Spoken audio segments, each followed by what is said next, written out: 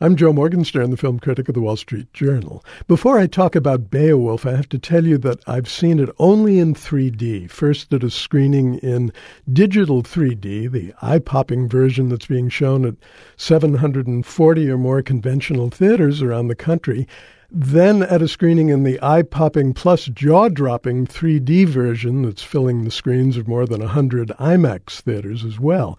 It's possible that the pleasures of this added dimension have skewed my judgment by turning me into a 3D junkie, and the people who see only the 2D version will find the film or my review one-dimensional. If so, I apologize in advance, but due diligence has its limits. As kids in high school English class, we all struggled to make sense of Beowulf, the oldest surviving epic poem in the English language. Beowulf the movie makes that past pop present with a Viking hero who, in the ancient tradition of the hero trade, is brilliant at blowing his own horn. Robert Zemeckis' version may not be poetic in the literary sense. Neil Gaiman and Roger Avery wrote the smart script, but it's a spectacle that's constantly impressive and sometimes thrilling. What's more, the movie's animation and 3D techniques offer a seductive vision of the medium's future.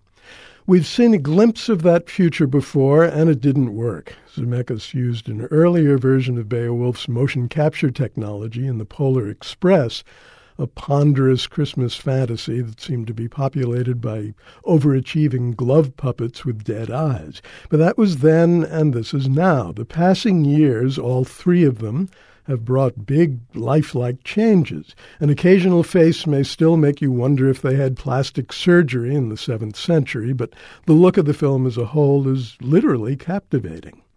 But physical movement doesn't equate with dramatic motion, so not a lot happens until Grendel, the epic's monster, barges in from his subterranean lair. Grendel is voiced by Crispin Glover, and he's a majestically misshapen monument to inhuman misery. His left profile looks like the better one only because he doesn't have a right profile. He's a mama's boy whose father... But you remember how the story goes, and if you don't, the movie will remind you.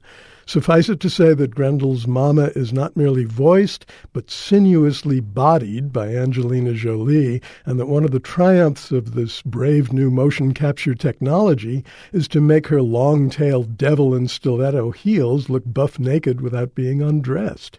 The buffed-up warrior Beowulf makes his entrance from the sea. As soon as he does, he's challenged by a soldier whose pointed pike reached the row ahead of me in digital 3D projection and nearly hit my left shoulder in 3D IMAX. Beowulf is voiced by Ray Winstone with a Cockney accent, and the whole concept of this fairly complex character works like Dragon Busters. Beowulf deserves to be taken semi-seriously. It's eye candy mixed with narrative fiber and dramatic protein, but it begs to be taken frivolously. Technology has become so effective in the realm of the third dimension that you just sit there all agog behind your polarizing glasses. Rain spills into the theater. Coins flung at you make you duck. A dragon invades your life as it dominates the screen. At one and the same time, you have a sense of what spectators must have felt at the dawn of motion pictures and a feeling that you're watching something new and really big. I'm Joe Morgenstern, the film critic of the Wall Street Journal. I'll be back on KCRW next week with more reviews.